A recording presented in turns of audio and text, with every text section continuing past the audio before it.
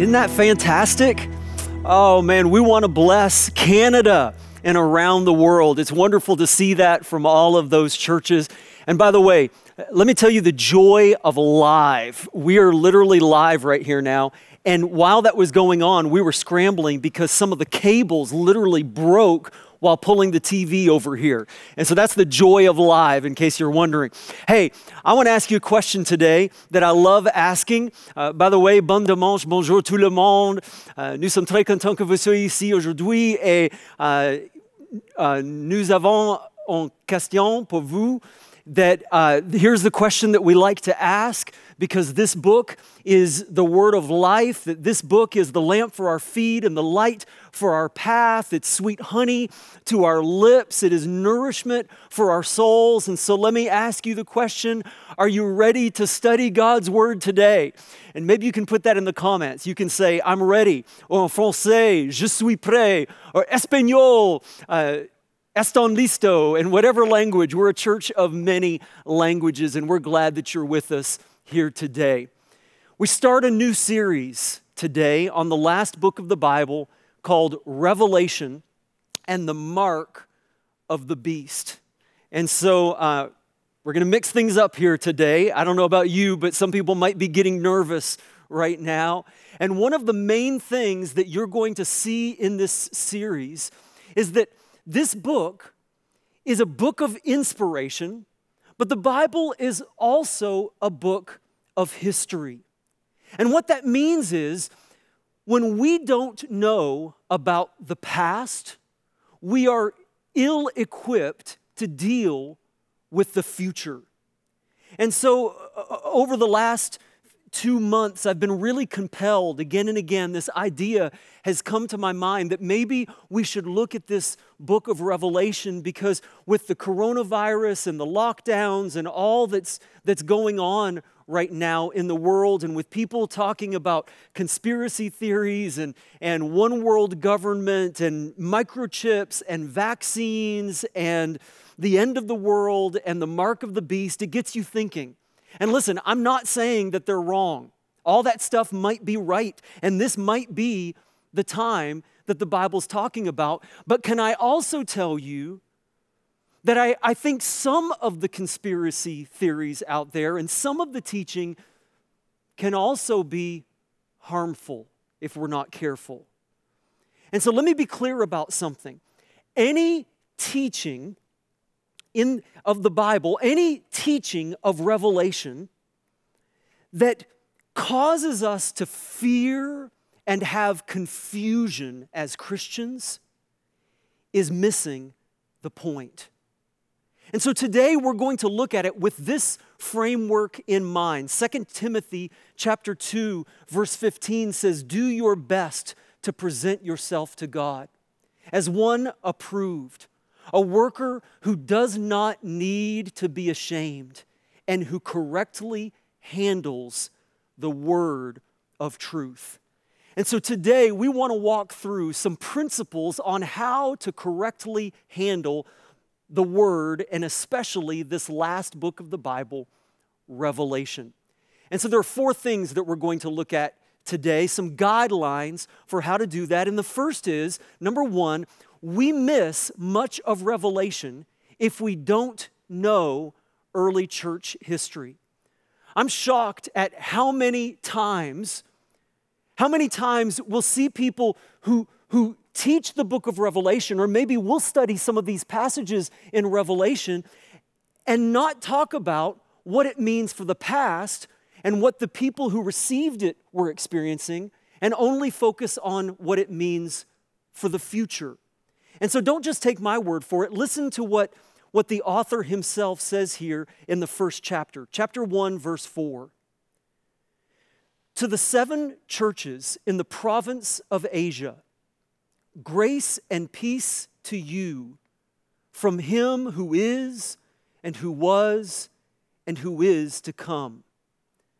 And so one of the things that I think is interesting here is notice that it does not say to the Christians in North America or wherever you are in the world right now, 2,000 years from now, who are wondering about the coronavirus. Now, not that this book doesn't have things for us to learn about that, and it does.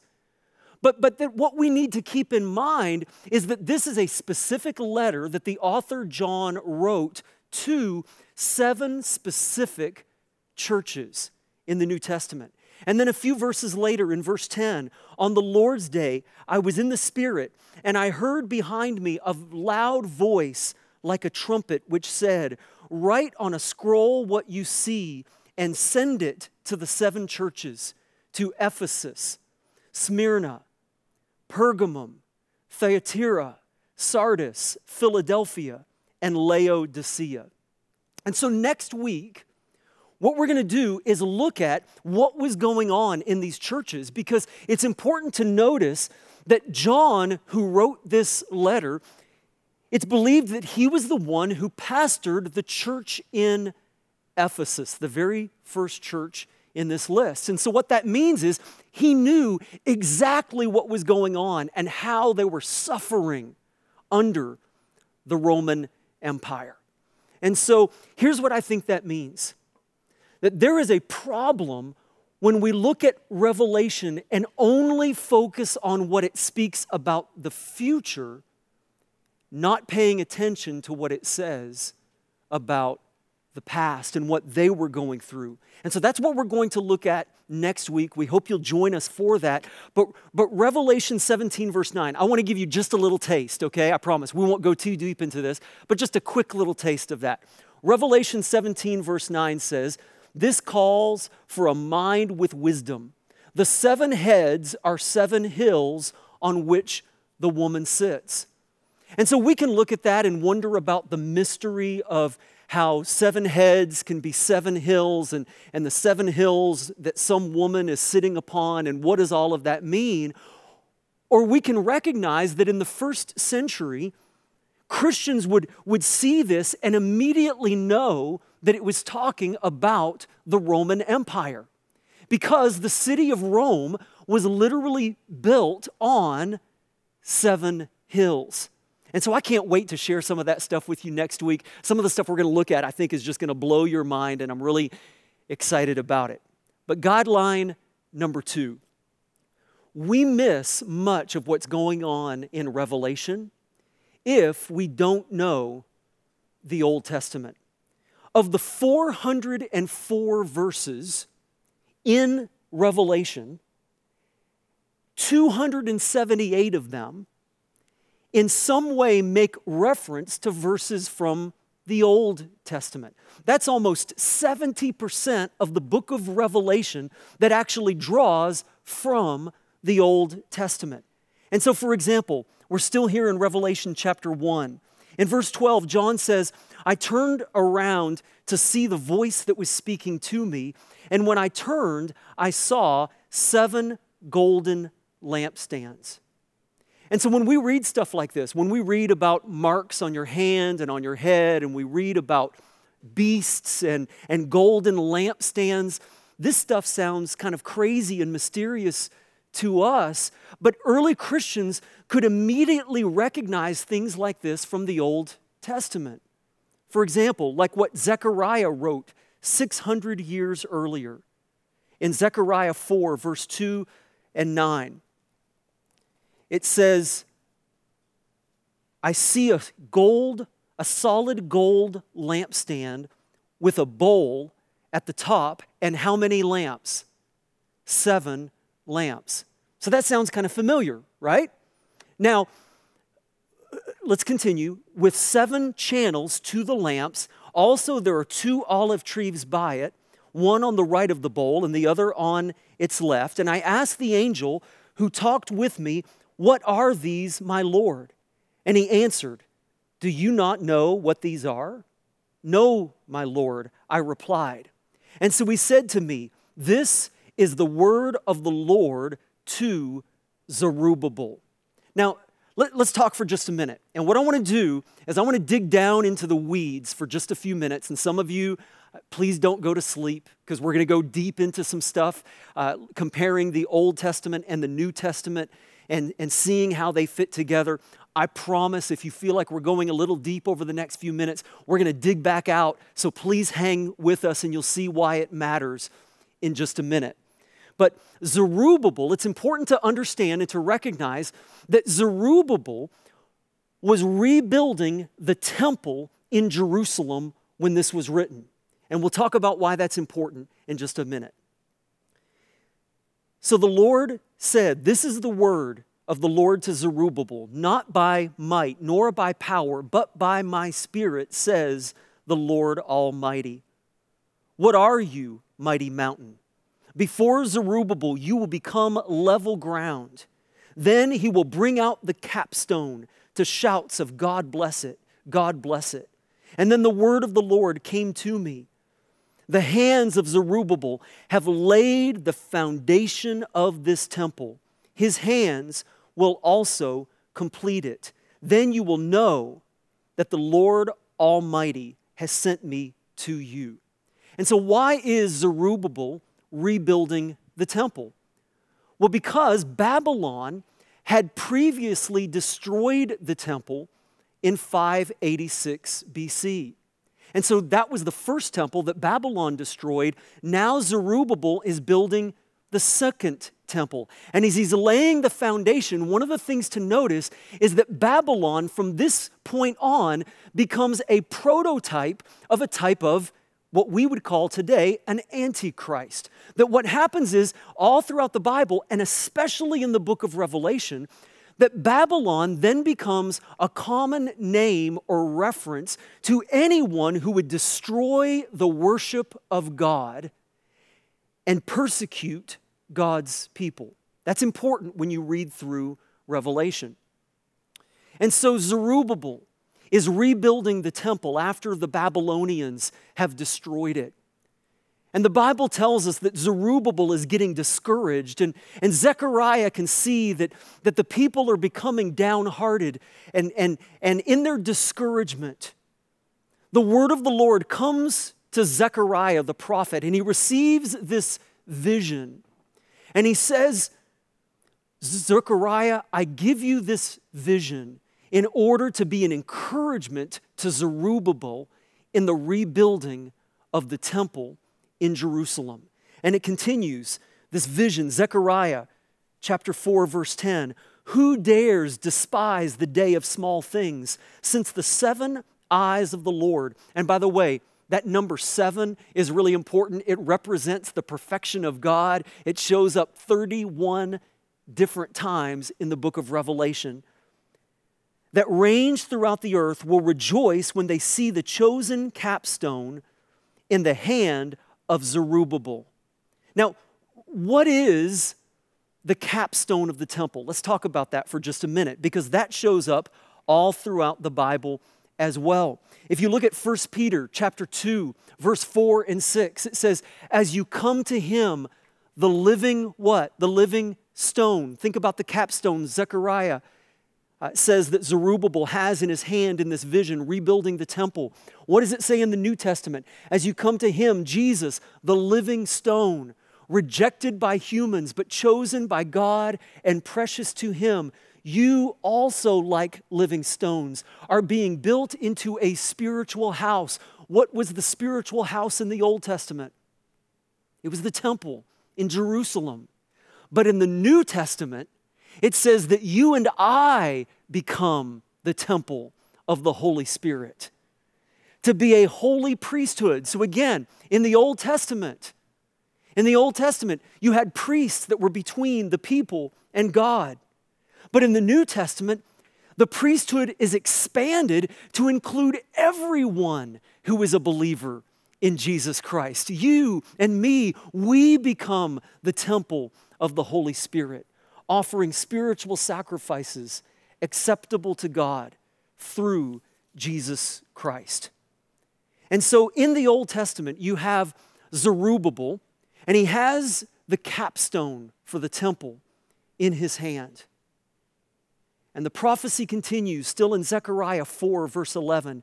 And then I asked the angel, what are these 2 olive trees on the right and the left of the lampstand? And he replied, do you not know what these are? "No, my Lord," I said. So he said, "These are the two who are anointed to serve the Lord of all the earth." Now notice that in the Old Testament, the two who are anointed. In Revelation, you also see this imagery of two who are anointed ones working together. Look at Revelation chapter 11, verse 3 and 4. It says, "And I will appoint my two witnesses, and they will prophesy for 1,260 days, clothed in sackcloth." Okay, now here's another biblical reference, because in the Old Testament, between the Old Testament and the New Testament, something significant happened. That Antiochus Epiphanes, who was the Greek Seleucid ruler, came into Jerusalem 200 years before the writing of the book of Revelation. And he came into Jerusalem and he desecrated the temple and demanded that people deny their worship of the one true God. And so after 1,260 days approximately, or 42 months, or 3.5 years, this was a common designation in Judaism to refer to the amount of time before the Jews were finally able to drive Antiochus Epiphanes and the Greeks out of Jerusalem and rededicate the temple for the worship of God. Guess what that rededication of the temple was called? Some of you know. Maybe you can put it in the comments right now on Facebook or on YouTube if you know the answer. What is the rededication of the temple called? It's called Hanukkah. You've heard of Hanukkah, right? That's the story of Hanukkah. And so what happens is you begin to see how these layers exist and how hard it is for us to see a lot of what is going on in the book of Revelation if we don't know the Old Testament. And I want you to notice also this idea of two witnesses in the Old Testament and the New Testament that are anointed by God, that in Revelation it says that not only does God have two witnesses, but that Satan will have two witnesses. Satan's two witnesses are called what? The first beast and the second beast. And so here's why I think that's significant. Because it reminds us of this truth, that Satan never has an original thought. You see, all Satan does, and that's especially true when you read Revelation, all Satan does is counterfeit and copy that which God has established and put in place. And so next week, we're going to look at Revelation. We're going to see some of this stuff. I promise it's going to be a lot of fun, but let me just show you one more before we move on. It's especially true in the book of Daniel. One more Old Testament, New Testament example. For example, Revelation 1, verse 13 through 15 says, "And among the lampstands was someone like a son of man, dressed in a robe, reaching down to his feet with a golden sash around his head." This is a description of the glorified Christ, Jesus. "And so the hair on his head was white like wool, as white as snow, and his eyes were like blazing fire. His feet were like bronze glowing in a furnace, and his voice was like the sound of rushing waters." And so look at this imagery of the glorified Jesus in Revelation. First of all, it mentions a robe and a golden sash. It mentions his eyes are like blazing fire and feet like bronze and his voice like rushing waterfalls. Okay, now what I want you to do is look at Daniel, who spoke of this same imagery 600 years earlier in his prophecy, again, during the Babylonian exile. And Daniel says, "I looked up, and there before me was a man dressed in linen with a belt of fine gold from Uphaz around his waist. His body was like topaz, his face like lightning, his eyes like flaming torches, his arms and legs like the gleam of burnished bronze, and his voice like the sound of a multitude." And so much of what you see in Revelation becomes richer when you understand the Old Testament. And by the way, guess what Daniel calls any world leader who would rise up and demand that people worship false gods and deny the worship of the one true God? Guess what Daniel calls them in the Old Testament? 600 years earlier, Daniel calls them beasts. So even the idea of a beast as a leader, the beast is from the Old Testament. Now, you might wonder at this point, okay, Joel, what are you saying? Are you saying that the book of Revelation is wrong? No. Actually, I'm saying the exact opposite.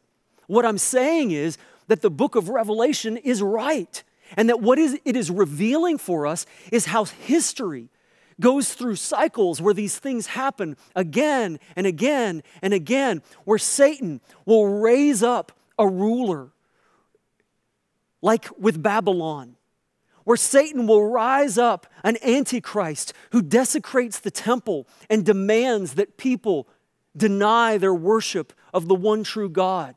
And then the Greek Antiochus Epiphanes, again, he desecrates the temple and demands that believers deny their worship of God.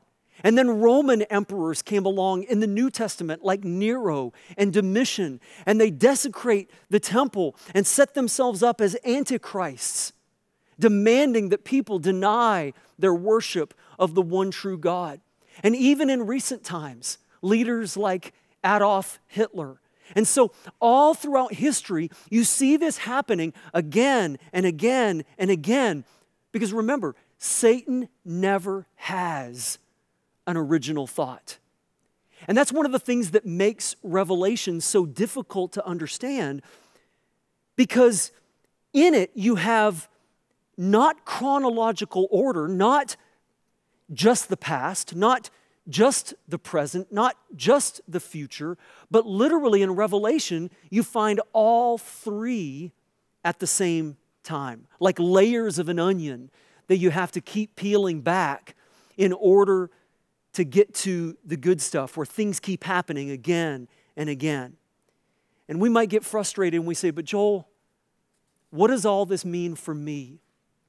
What about the coronavirus? What does it say about that? And here's my danger. That's not a bad question, but we have to be cautious with it, because you will be prone to misinterpreting Scripture if you are always putting yourself at the center of the narrative. You would think the way that you see some of the stuff going on out there and some of the stuff on social media and YouTube, you'd think that maybe we were the first generation ever to experience pandemics and viruses. You'd think that we were the first generation ever in history to face floods and earthquakes. You'd think that we were the first ones to ever talk about a one world government. And don't get me wrong, I'm not saying that we shouldn't be concerned about these things. That's not my point. But my point is this: in the midst of all of these things, number 3, we have missed the message of Revelation if what we see induces fear in our hearts. Listen, if you sit down and you read the book of Revelation and then you walk away with fear in your heart, you have missed the point. The purpose of Revelation is not to make you afraid. The purpose of Revelation is to encourage you. It's a book of worship. It's a book that lifts up the name of Jesus so that we can focus and remember that God has not forgotten you and that His purposes will prevail in the end. And so that's why we have to be careful with some of this stuff. Isaiah chapter 8, verse 11 says, "This is what the Lord says to me, with His strong hand upon me, warning me not to follow the way of His people. Do not call conspiracy everything this people calls a conspiracy. Do not fear what they fear, and do not dread it. The Lord Almighty is the one you are to regard as holy. And He is the one you are to fear. He is the one you are to dread." In other words, the purpose of this book is not to induce fear in your heart about the future. The purpose of Revelation is to remind you that no matter what you're going through, God has not forgotten you, and His purposes will prevail in the end. Amen? And so in the 4 weeks of this series, that's what we're going to look at. We're going to learn about some of the first century Christians and the churches that are listed in Revelation and what they are going through at this time in history. We're going to talk about the mark of the beast and 666 and the Antichrist and all the kind of stuff that people get worked up about. But I thought it was really important for us right up front to take note of these 4 things. We've looked at 3 so far. Number 1, that we miss much of Revelation if we don't know early church history. Number 2, if we don't know the Old Testament. Number 3, if we walk away feeling frightened. And then I think this last one could be possibly the most important of all. Number 4, we have missed the point of Revelation if it doesn't make us more like Jesus. Amen? See, Jesus said in John 15, I am the vine, and you are the branches. And if you remain in me, you will bear much fruit. Notice that. If you remain in me, Jesus said, you will bear much fruit. Apart from me, you can do nothing. If you do not remain in me, if you do not bear fruit, you are like a branch that is thrown away and withers. Such branches are picked up, thrown into the fire, and burned. And so what is this fruit that Jesus speaks of? How do we test various conspiracy theories or YouTube prophets and Christians getting frightened and angry? How do you know if that stuff is really of God? Jesus said, here's how you can test. You know them by their fruit. And what is the fruit? What does it look like? Galatians 5 verse 20 says that the fruit of the Spirit is love, joy, peace, patience, kindness, goodness, faithfulness, gentleness, and self-control. You know, this week or two, in the last little bit, I received an email from someone who's been watching us online and accused me of being a false teacher, leading people astray, and of us being a false church.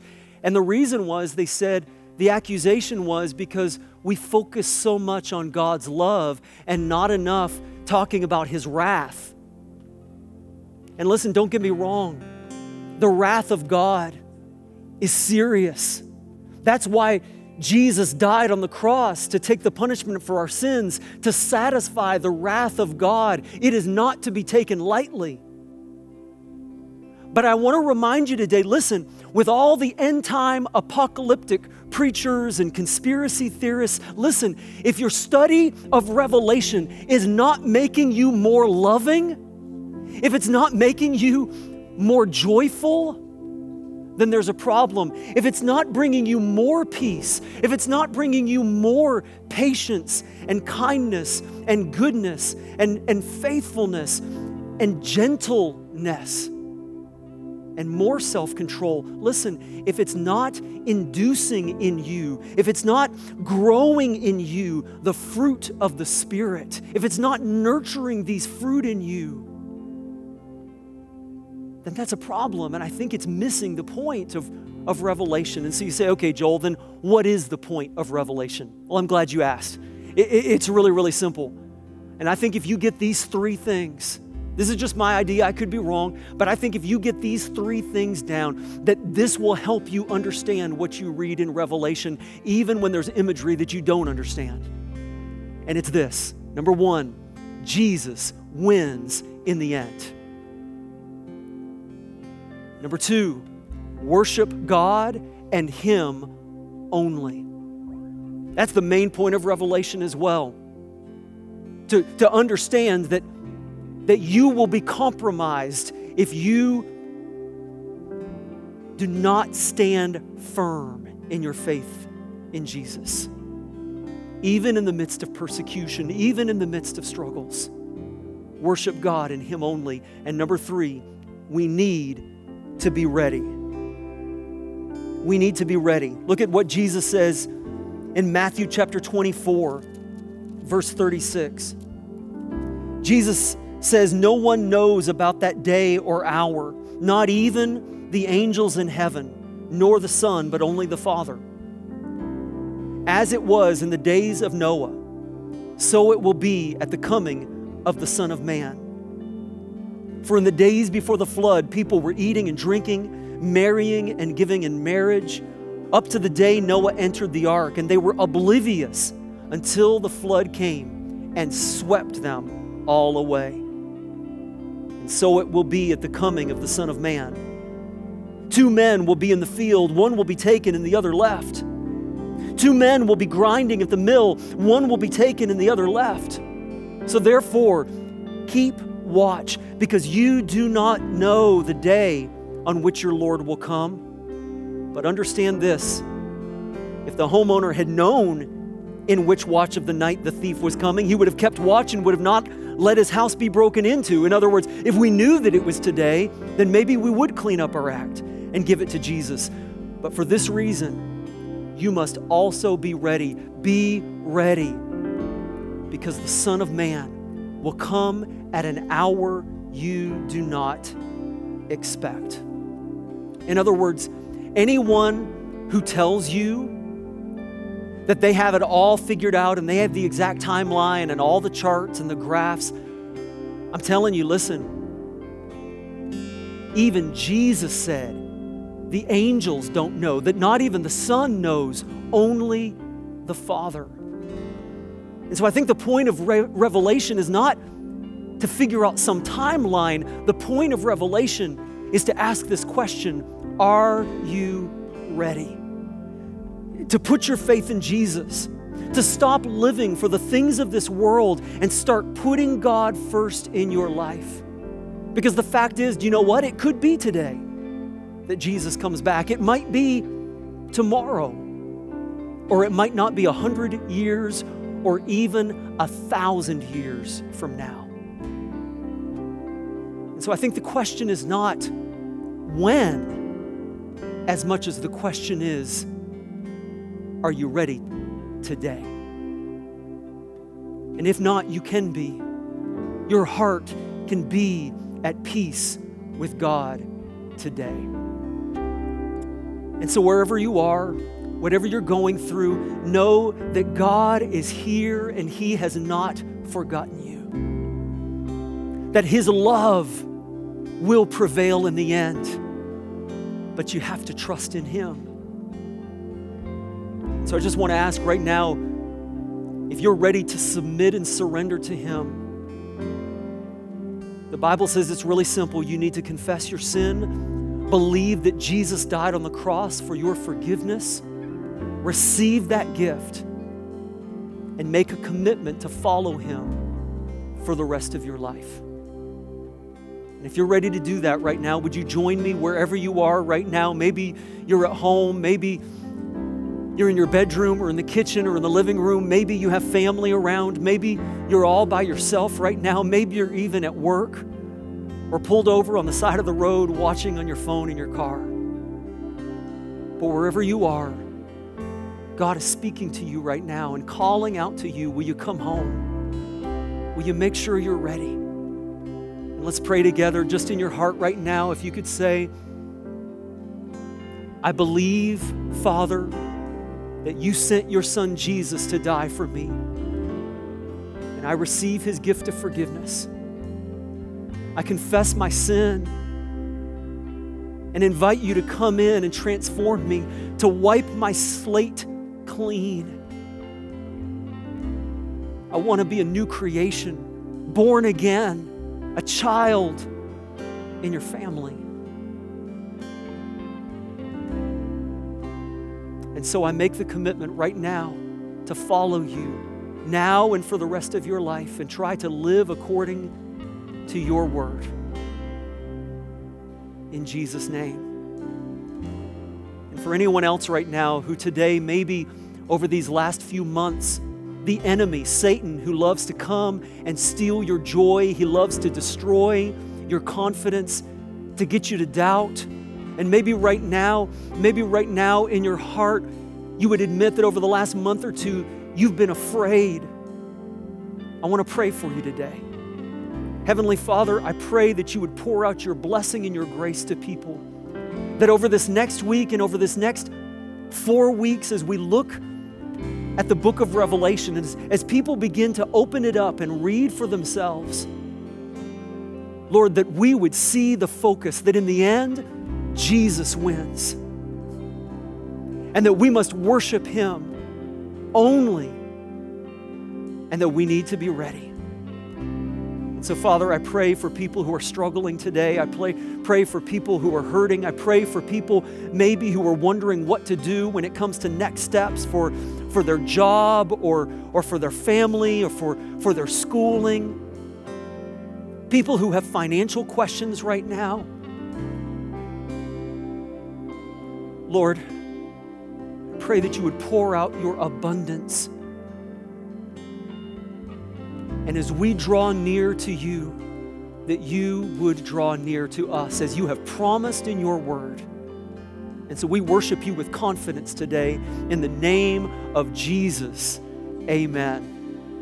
And so we're about to sing a song here in just a minute. But listen, if you're a new believer, if you prayed that prayer and you want to get next steps in how to follow Jesus, right now go to mw.church and we have a connect card on there. Send us an email, let us know. Or you can literally go to mw.church/connect card, and there's a place where you can check the box that says, I prayed to receive Jesus today. We want to help you get started. We want to help you get connected in Alpha. We want to help you get connected in a small group. But right now, let's lift up our praise and declare our faith that God would send a revival across our city, a revival across our land, and that people's lives would be transformed as we press into Jesus, as we draw near to Him. He's going to draw near to us. Amen? Let's lift Him up.